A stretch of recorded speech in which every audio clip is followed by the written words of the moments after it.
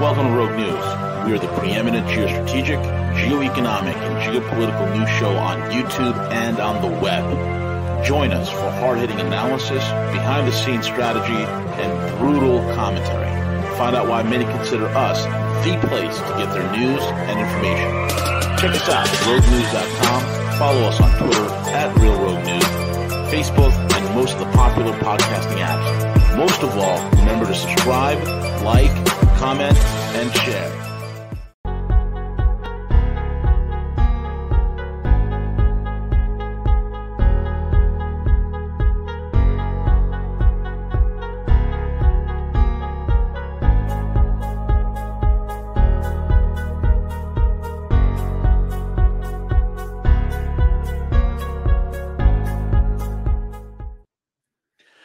Good morning, good evening, good afternoon, folks. It is the one and only V, the Guerrilla Economist, coming to you live with my mate. Wait, he's not here. Well, cross your fingers and hope that this broadcast comes out great. My man CJ is not here currently. He is at a business meeting, handling his business. And so I'm flying here solo, folks. I'm flying here solo. So check us out, roguenews.com. Follow us on Twitter at Real Rogue News. Rogue News on every single podcasting app known to humanity. We are everywhere you want us to be, plus a bag of chips. This broadcast will be on the website, roguenews.com. Make that your news portal. Save it to your desktop. Save it to your home screen on your phone. This way, it is the nexus point, the portal for you to get all your news and information, as well as lively interview and commentary, roguenews.com. And we're going to have some amazing, prolific projects in the works as I am talking to you folks. It's going to be pretty awesome. We're going to have some hard-hitting intel, hard-hitting documents, hard-hitting stuff. And make sure you go there, roguenews.com, and also check out our paid sponsors, mycbdedibles.com, mycbdedibles.com for all your CBD edible goodness. That is the place, whether you want doggy treats, coffee, or some delicious, delectable yum-nums for yourself. mycbdedibles.com is the place to get that done. mycbdedibles.com. And with all that out of the way, folks, lots of things going on in the world. Where do I begin? It's another day in Exceptional Stan, and just like my main man, Village Guy, would always say, Exceptional Stan, we do stuff. We do stuff, folks. Lots of things happening with Exceptional Stan. So I'm just trying to get through this whole entire broadcast, trying to figure out where exactly do I want to begin? Where do I want to start here? And I think I want to start with Latin America on fire. Yes, that's right. Latin America seems to be on fire, folks. Last several weeks, last several months, and I have colleagues down there in Central and South America. It's starting to heat up. It is as if the School of the Americas, the vaunted, celebrated CIA School of the Americas, is all of a sudden they flipped the switch back on and they turned the knob to level 11. And we're seeing tumult, not just in Cuba, not just in Venezuela, but also in Colombia, also in Brazil, also in Nicaragua, in Guatemala. You're going to start seeing a lot of things happening in the Honduras, okay, especially the Honduran president or the El Salvadorian president. I think that was El Salvador, right? The El Salvadorian president saying that he wants Bitcoin as basically national currency, almost practically, right? Expect him to get whacked, okay? Expect him to be deposed. Uncle Schmuck, okay? Uncle Schmuck, who controls the Western Hemisphere, is right now running in fear of his life. Why is Uncle Schmuck running for fear of his life? Let me show you an interesting image. Let me show you this great little imagery right here, where you can see for yourself as why Uncle Schmuck is what is freaking out right now. Because Uncle Schmuck thought that, when Uncle Schmuck came to the top of the economic scene at the end of World War II, when the United States of America was still the United States of America. It was still the United States of America at the end of World War II.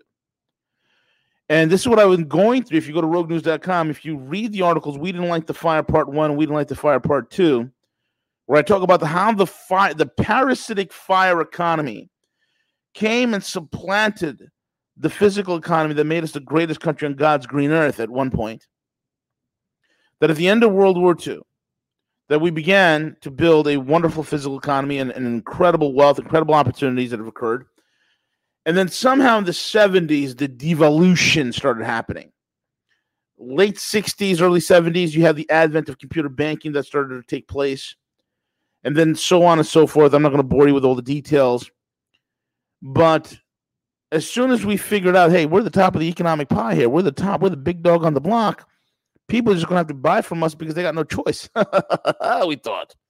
There's no choice. Either they bank with us or they bank with nowhere. There's no choice. Either they go with us or they go nowhere. Because we're the biggest, baddest military. The Soviet Union just collapsed. I mean, this is good times for Uncle Schmuck. Uncle Schmuck was partying. And the American public decided to swallow idiocracy. The American public decided to swallow the bullshit. Okay? And we sat on top of the hill thinking that our power will never be challenged. We sat on top of the hill thinking to ourselves that we are the indispensable nation. We are the exceptional nation. American exceptionalism is the thing we told ourselves. And now fast forward 40 years. And this is why Uncle Schmuck is freaking out, because Uncle Schmuck is terrified because of this. Let me show you this. Okay.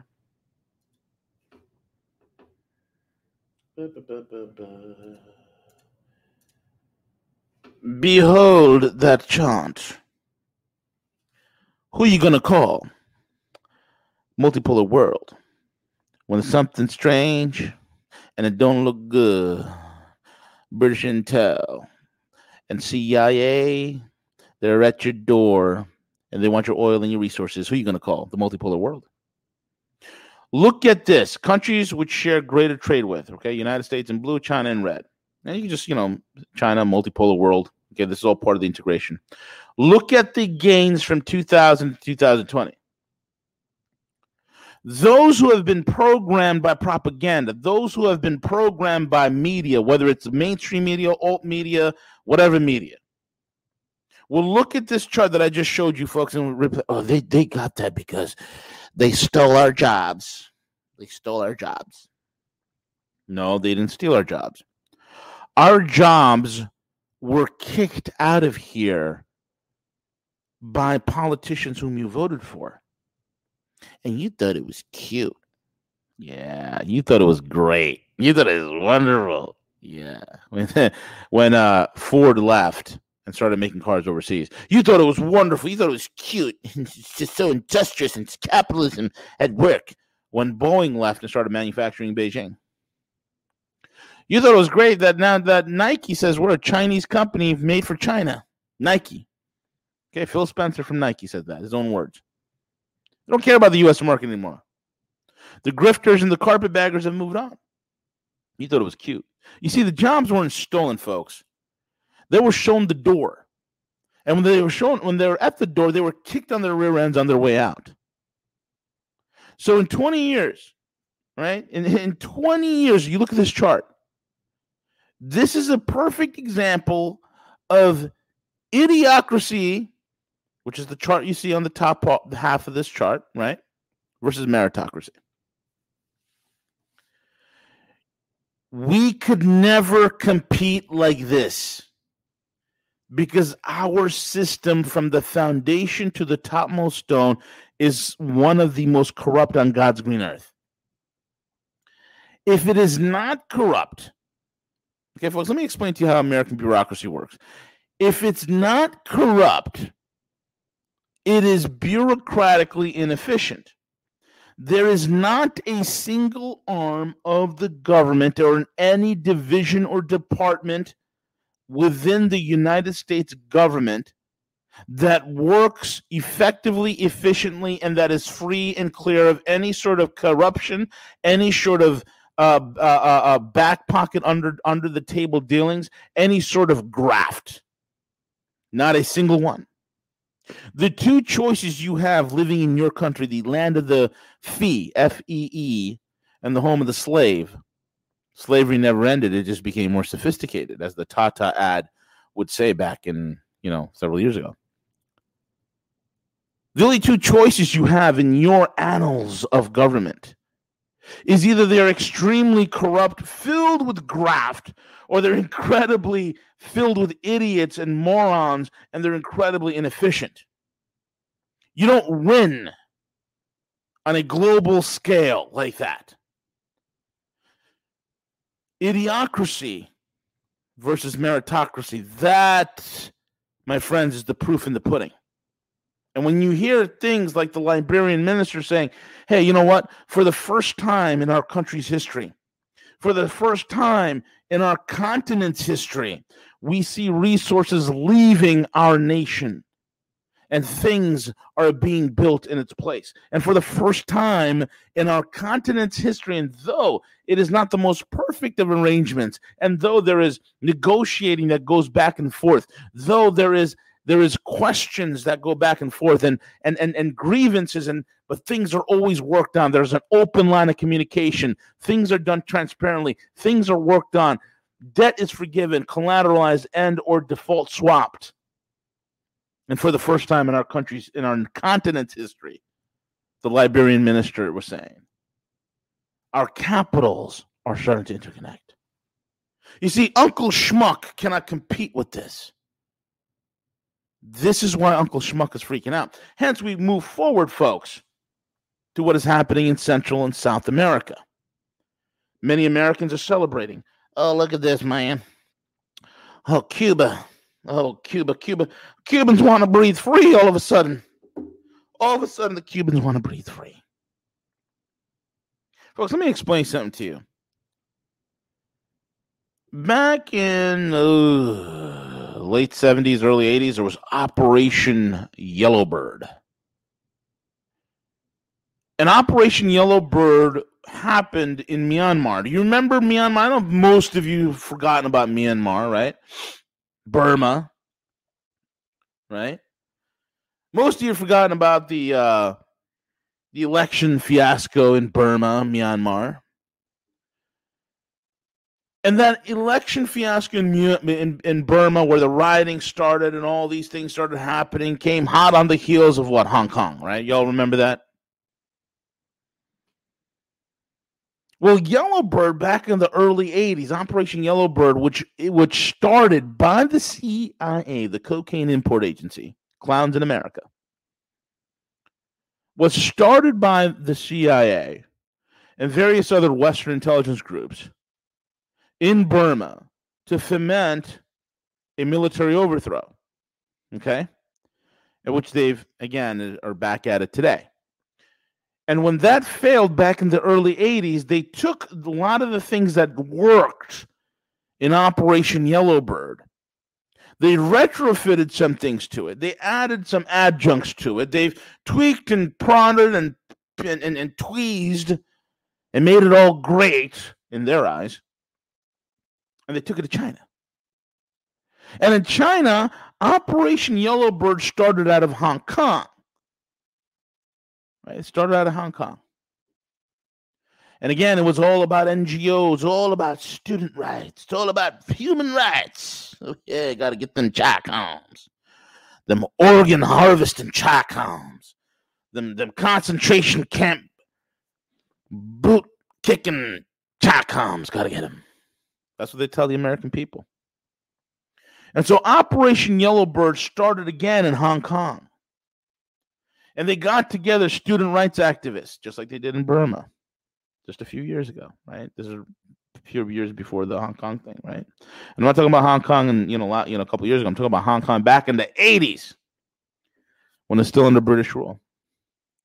And MI5 and CIA, they worked hand in hand, getting the NGOs in, getting the student rights activists in, getting all the players in, and then they went to Beijing. They went to Tiananmen Square. We all remember what happened.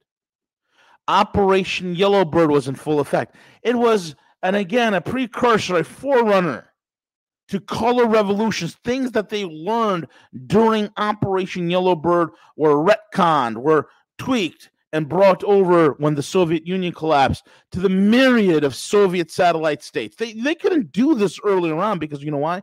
The Russians have the best intelligence apparatus in the world, period. Period. It's not a euphemism. Okay, so if they would have done it during the height of the Soviet Union, it would have been shut down and killed instantaneously by the Soviet intelligence. But they waited, And they made sure that the bear would never rise again. So what happened in the Soviet states, we had what the color revolutions.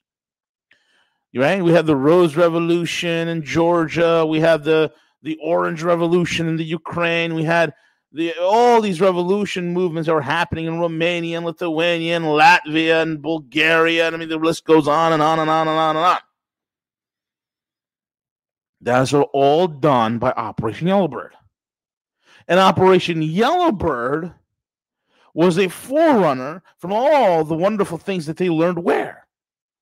The School of Americas in Central and South America, where they overthrew a myriad of governments. And I'm not going to waste your time going through the United Fruit Company and going through all the shenanigans happening in Central and South America. So now is Uncle Schmuck looking at the realities of the charts in front of you, folks. Then Uncle Schmuck is freaking out, going crazy, right? Uncle Schmuck is realizing he's dying. Uncle Schmuck realizes, and those who control exceptional stands foreign policy, those who control exceptional stands broke, insolvent, parasitic banking system understand that time is short.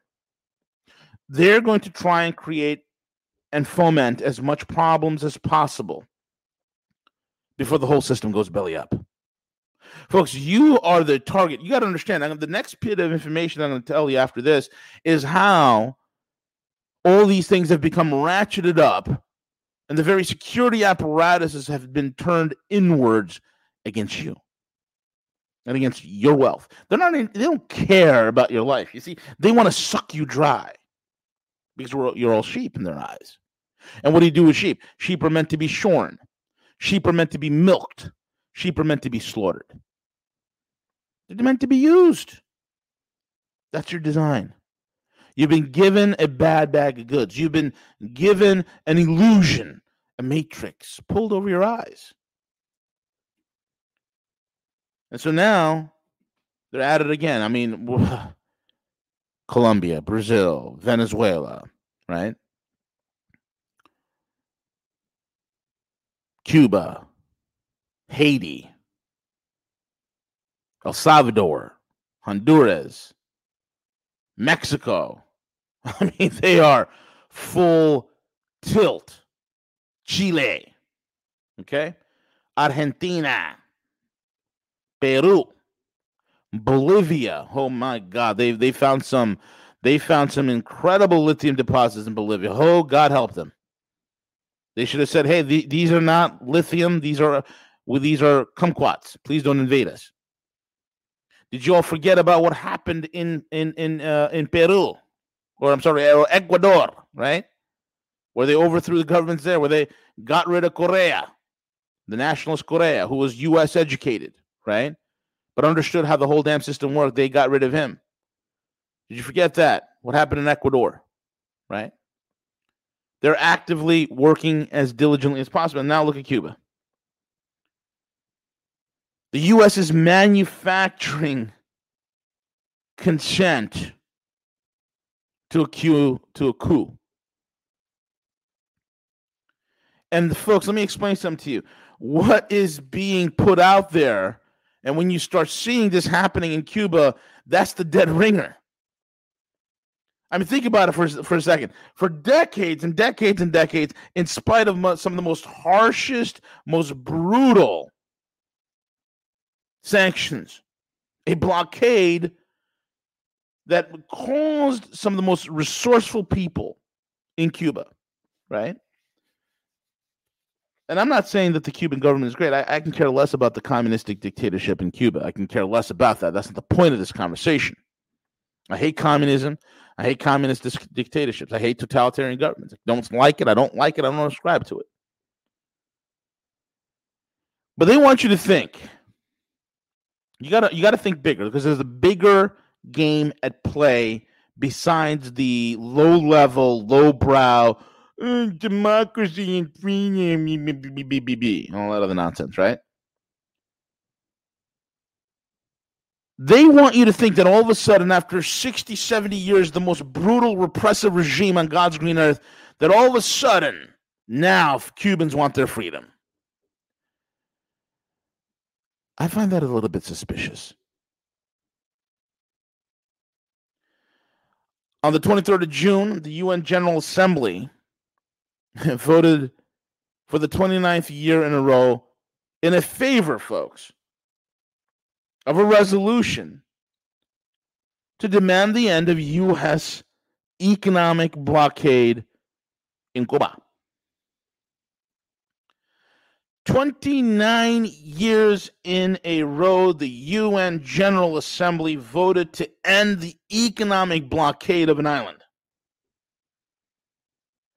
A total of 184 countries have voted to end economic blockade in Cuba. Cuba is a country, I mean, forget about the idiotic dictator, communist, Marxist nut jobs who are governing it, but it's a country of very educated, very talented people. They have some of the brightest doctors, some of the brightest engineers, and they also happen to sit on quite a few resources.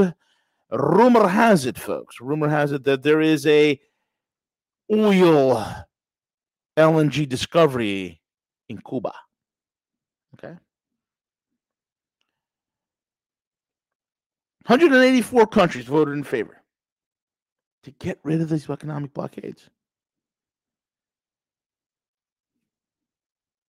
But the United States, Israel, and 3 lackey countries, along with the United States, voted against it. That is Ukraine, Brazil, United States, and Israel. And then 3 weeks later, think about this. 3 weeks later, after this whole entire June 29th thing, all of a sudden the Cubans are fighting for freedom, man.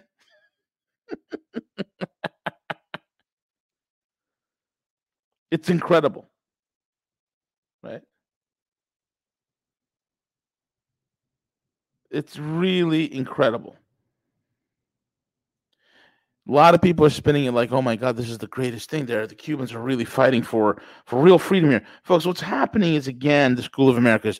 The U.S. wants, and U.S. has been actively trying to overthrow Cuba. There's a reason, folks, during the Spanish-American War, how we got Cuba. We've always wanted Cuba. Cuba has always been a resource-rich, mineral-rich nation that's sitting on petroleum reserves. Think about it. For 60 some odd long years, folks, 70 some odd long years, the U.S. has been actively trying to get this country. Not because the U.S. cares about freedom. Not because they care about the quality of life of the people. Remember the prior dictator before Fidel Castro came to power? And the Revolution, right? Before the Revolution happened. You have Batista there. Batista was a brutal dictator. Brutal. But he was our guy. He was our guy. So ever since Batista lost, we've been trying to get back into that island. And not only that island, but all over Central and South America. Why? Because of the image right in front of you right now. Because what is happening is a massive loss of trade. Folks, what I'm trying to signal here, to a lot of you to get this,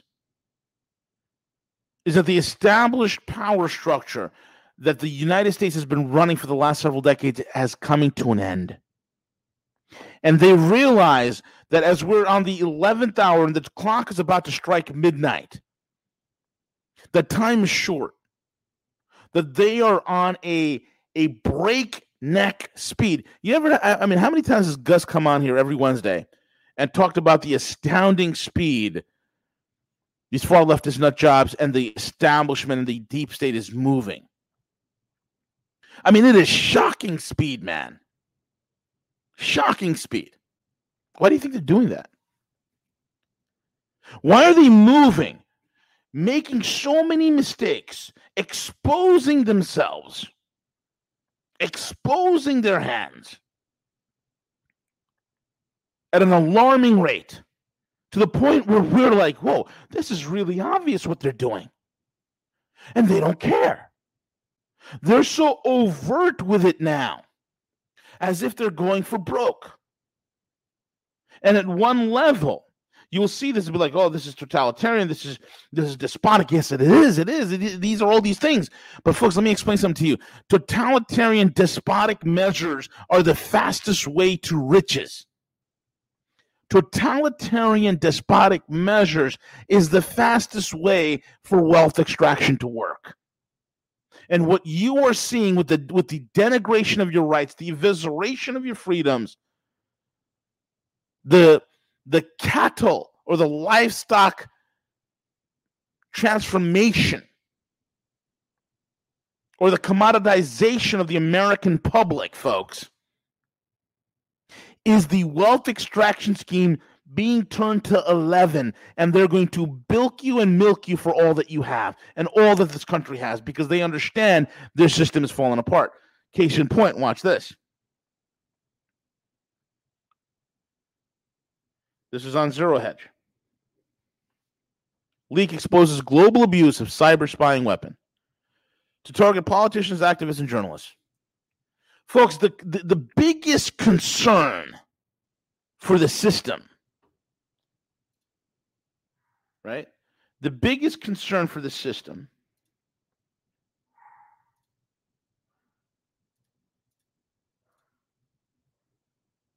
is not a foreign power, because they can't win a war against a foreign power.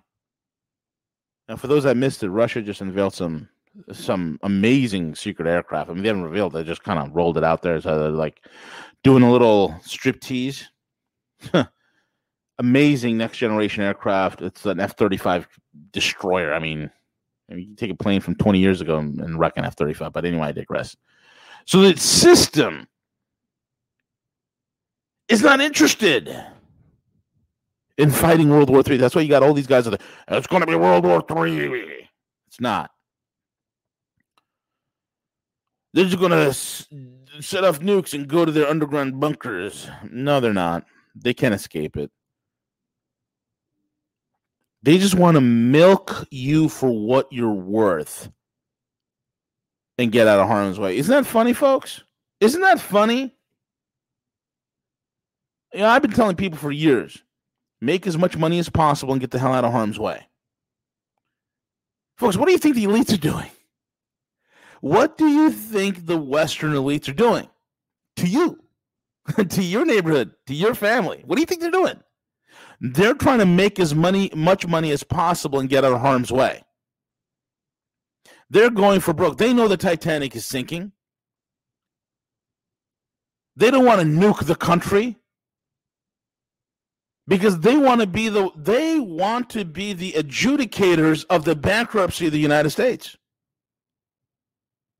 They want to be the ones who are going to auction this country off, part and parcel, to all sorts of international conglomerates. Folks, they have no loyalty to the United States of America. Their loyalty lies with the banks, with the corporations, with the multinationals who are borderless, who are cultureless. That's where their loyalties lie. And they're just hoping, as the system falls apart, as they finish up carving the carcass, that you don't wake up, that you're too busy trying to figure out which one of the 30,000 genders you are, that you're too busy pitted black against white, that you're too busy pitted against rich versus poor, and some guy who's a millionaire who lives in your neighborhood, you think he's the elite. Here's what this article says. This is from Southfront, actually. Southfront reports that an Israeli company's spyware was used In an attempted and successful hacks of 37 smartphones belonging to journalists, government officials, and human rights activists around the world, according to an investigation by 17 media organizations published on July the 18th. Sink that in. An Israeli company spyware was used in an attempted and successful hacks of 37 smartphones belonging to journalists, government officials, and human rights activists. Not terrorists, not despotic, dangerous individuals out there, but journalists. Do you think it was Don Lemon's phone that was hacked? Do you think Chris Cuomo's phone was hacked? Oh, perhaps Brian Stelter, his phone was hacked. Maybe it was that guy from NBC News who does all the Catch the Predator thing. Chris whatever, right? Anyway. Maybe Chris Wallace's phone. No. It's actually journalists who expose Exceptional Stand for the craven, low IQ, lowbrow piece of crap that it is. It's journalists who expose these sick, twisted criminals for who they are.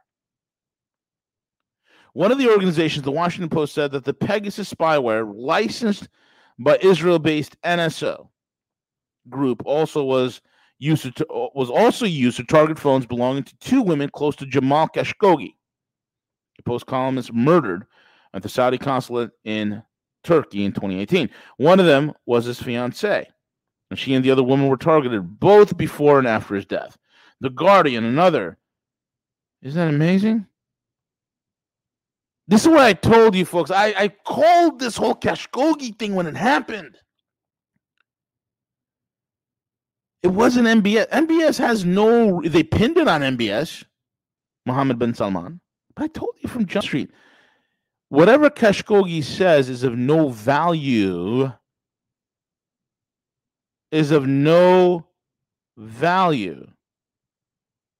to MBS.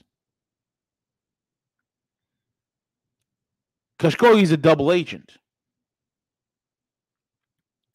We know what happened.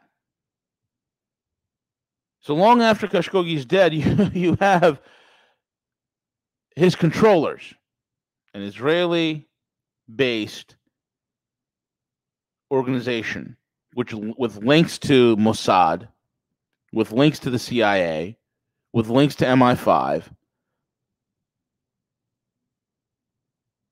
was caught spying on Khashoggi's friends, his fiancée, and such. The Guardian and other media outlets said the investigation suggested widespread and continuing abuse of the NSO hacking software described as malware that infects smartphones to enable the extraction of messages, photos, emails, record calls, and secretly activate microphones. The investigation highlights widespread and continuing abuse of NSO's hacking spyware called Pegasus, which the company confirms is only intended to use against terrorist groups and drug traffickers and human traffickers and criminals. Isn't that great? It's getting kind of tiresome that whatever these deep state morons, these exceptional standards, these globalists come up with in terms of new technology, and they always say it's for fighting this. It's not for fighting it. It's for fighting you. Why? Because they are trying to make as much money as possible during the short amount of time and get out of harm's way, which yours truly has been telling you to do the same thing for the last 10 years that I've been on the bloody air.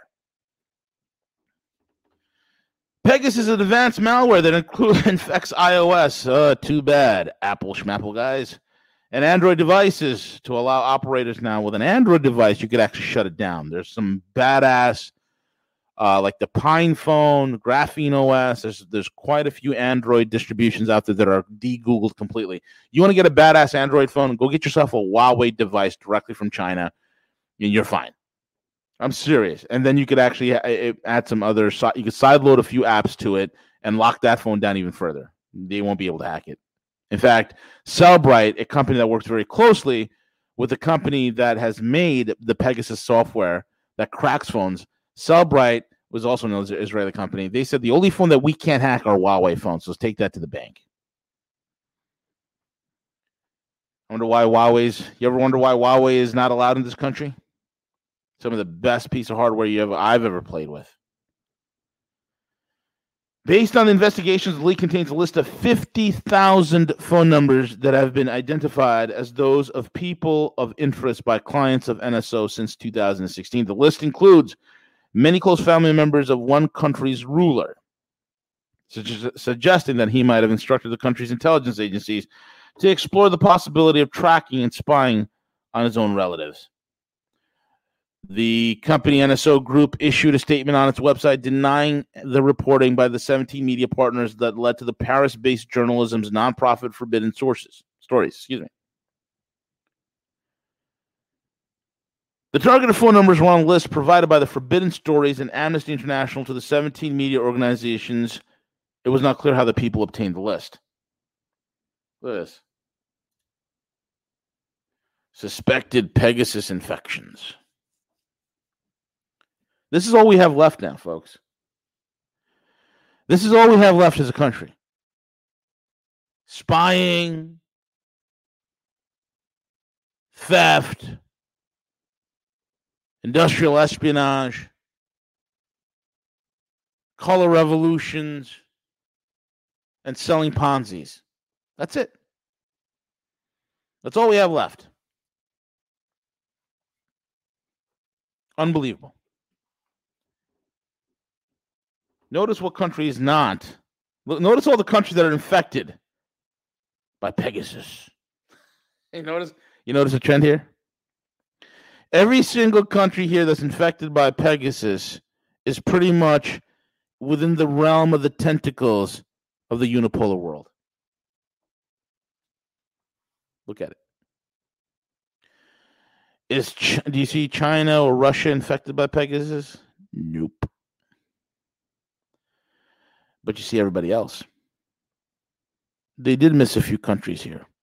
Portugal and Spain I'd put on the list, as well as Ireland, as well as Sweden. But you see, you get the picture. I'll throw Australia and New Zealand in there. They forgot those two. And Japan. Kind of similar, huh? Kind of similar. Looks like this. Look at the top chart. Look right up here, folks. See this?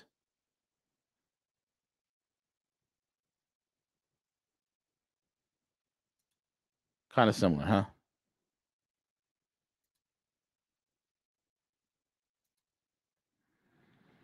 Your eyes are not playing tricks on you. It's incredible. All these things are happening. An exceptional stance falling apart.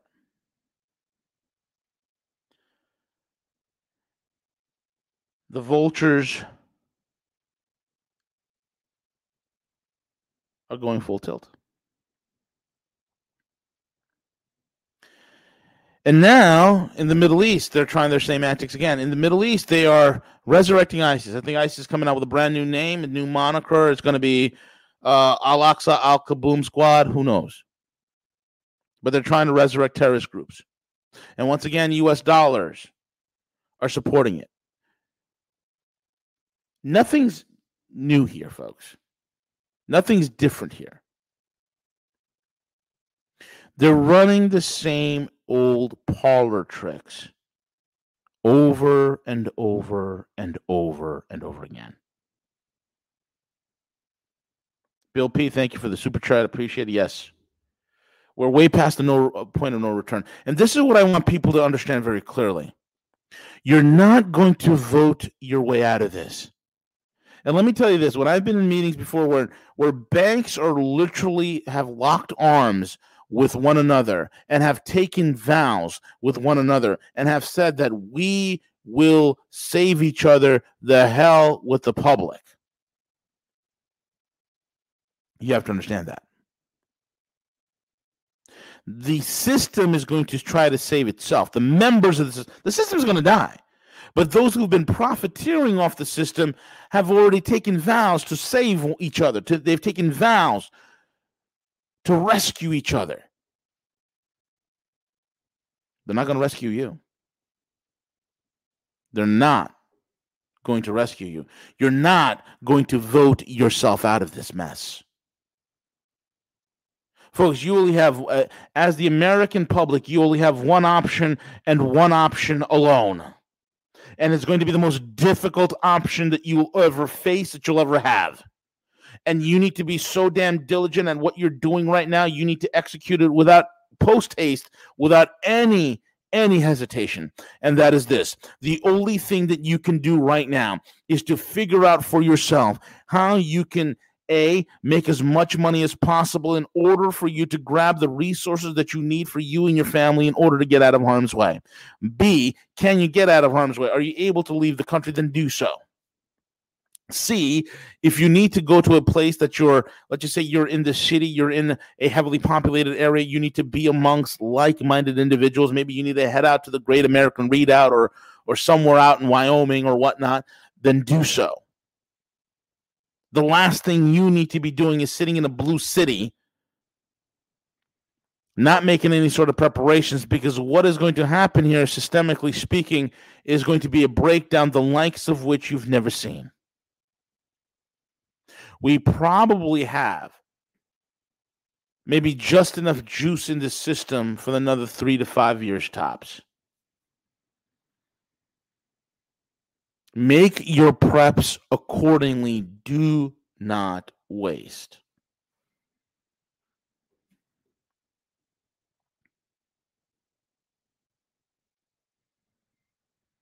Beans, bullets, goats, whatever you need.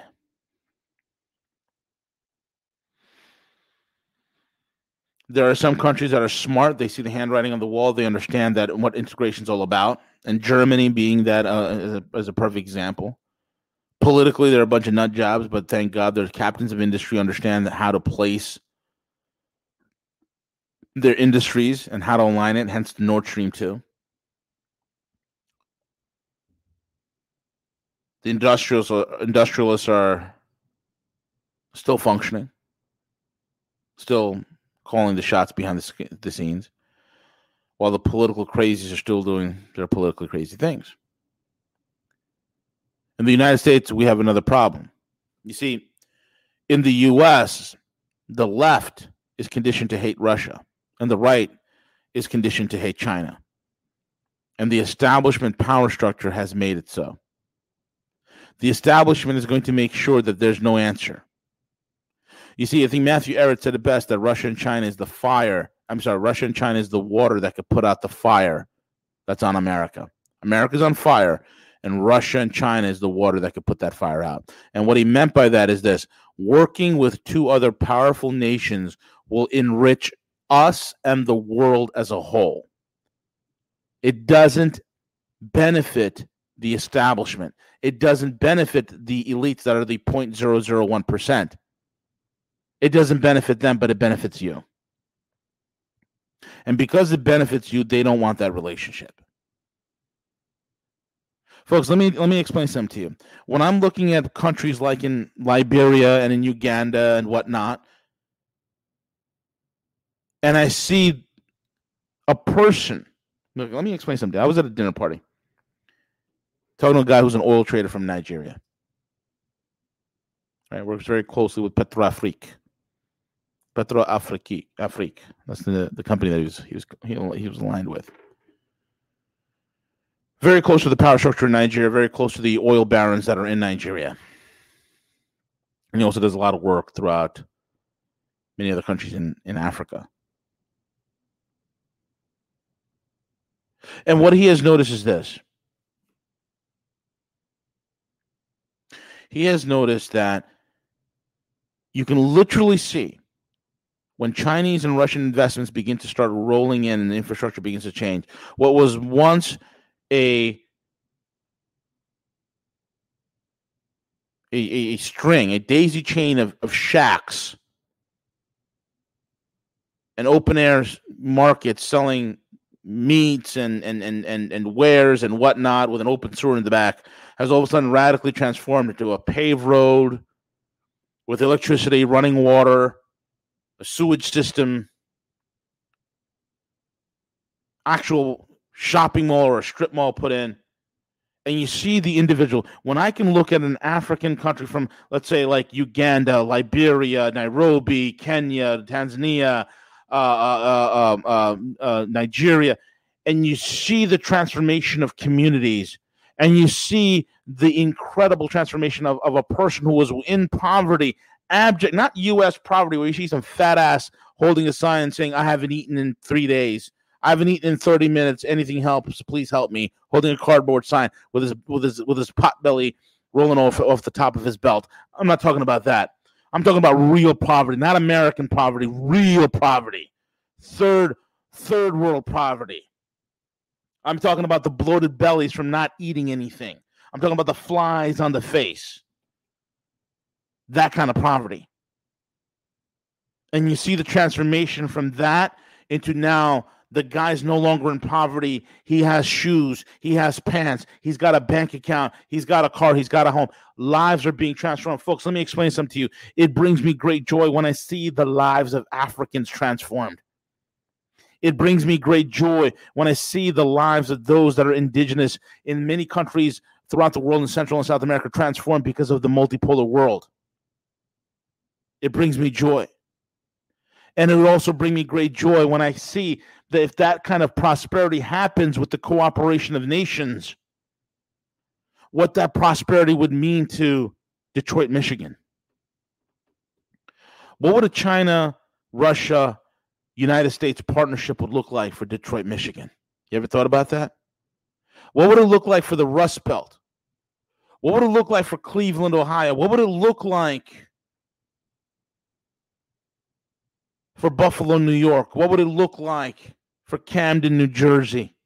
What would it look like for West Philadelphia?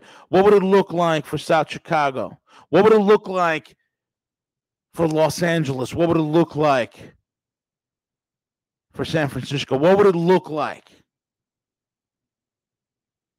for Mississippi, one of the poorest states in the Union? What would it look like for so many communities in the United States where people are going to sleep today with food insecurity? One in 3 kids in the United States go to sleep at night with food insecurity. What would it look like, folks, with the 60 million on food stamps? What would it look like with those that don't have a job even still?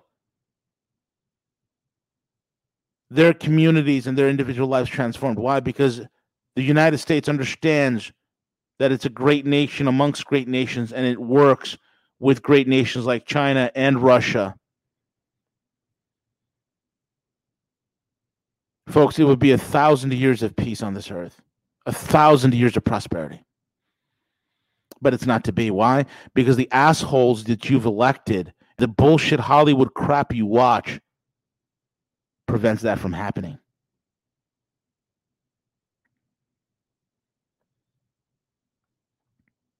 I say to myself, if I see the radical transformation of high-speed rails, you know, I've ridden on the Metro North too many times in New York.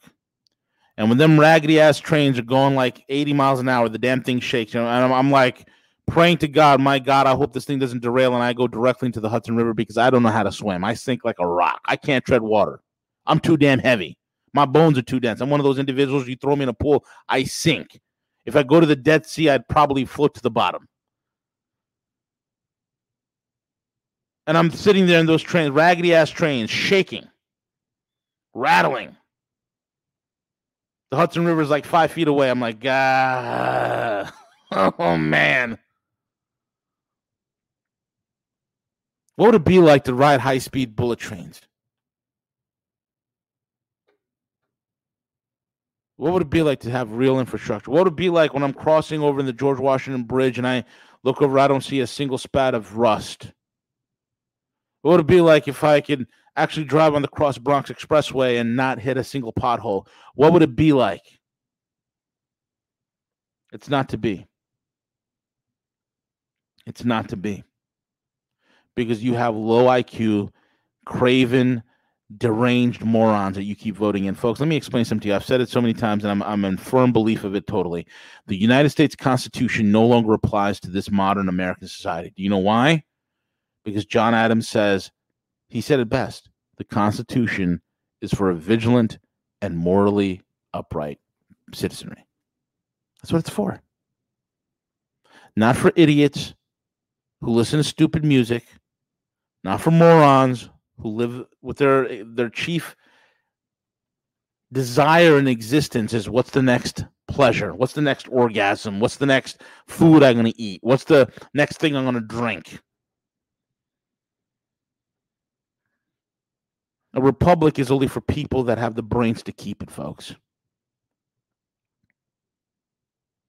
That's why this country's gone. It's lost. And that's why what we said, the best thing that can happen is balkanization.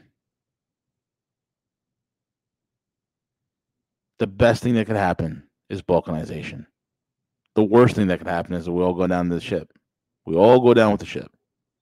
But whether it's being balkanization or whether it's going to go down with the ship, the whole entire thing is that you still got to prepare. 3 to 5 years, folks.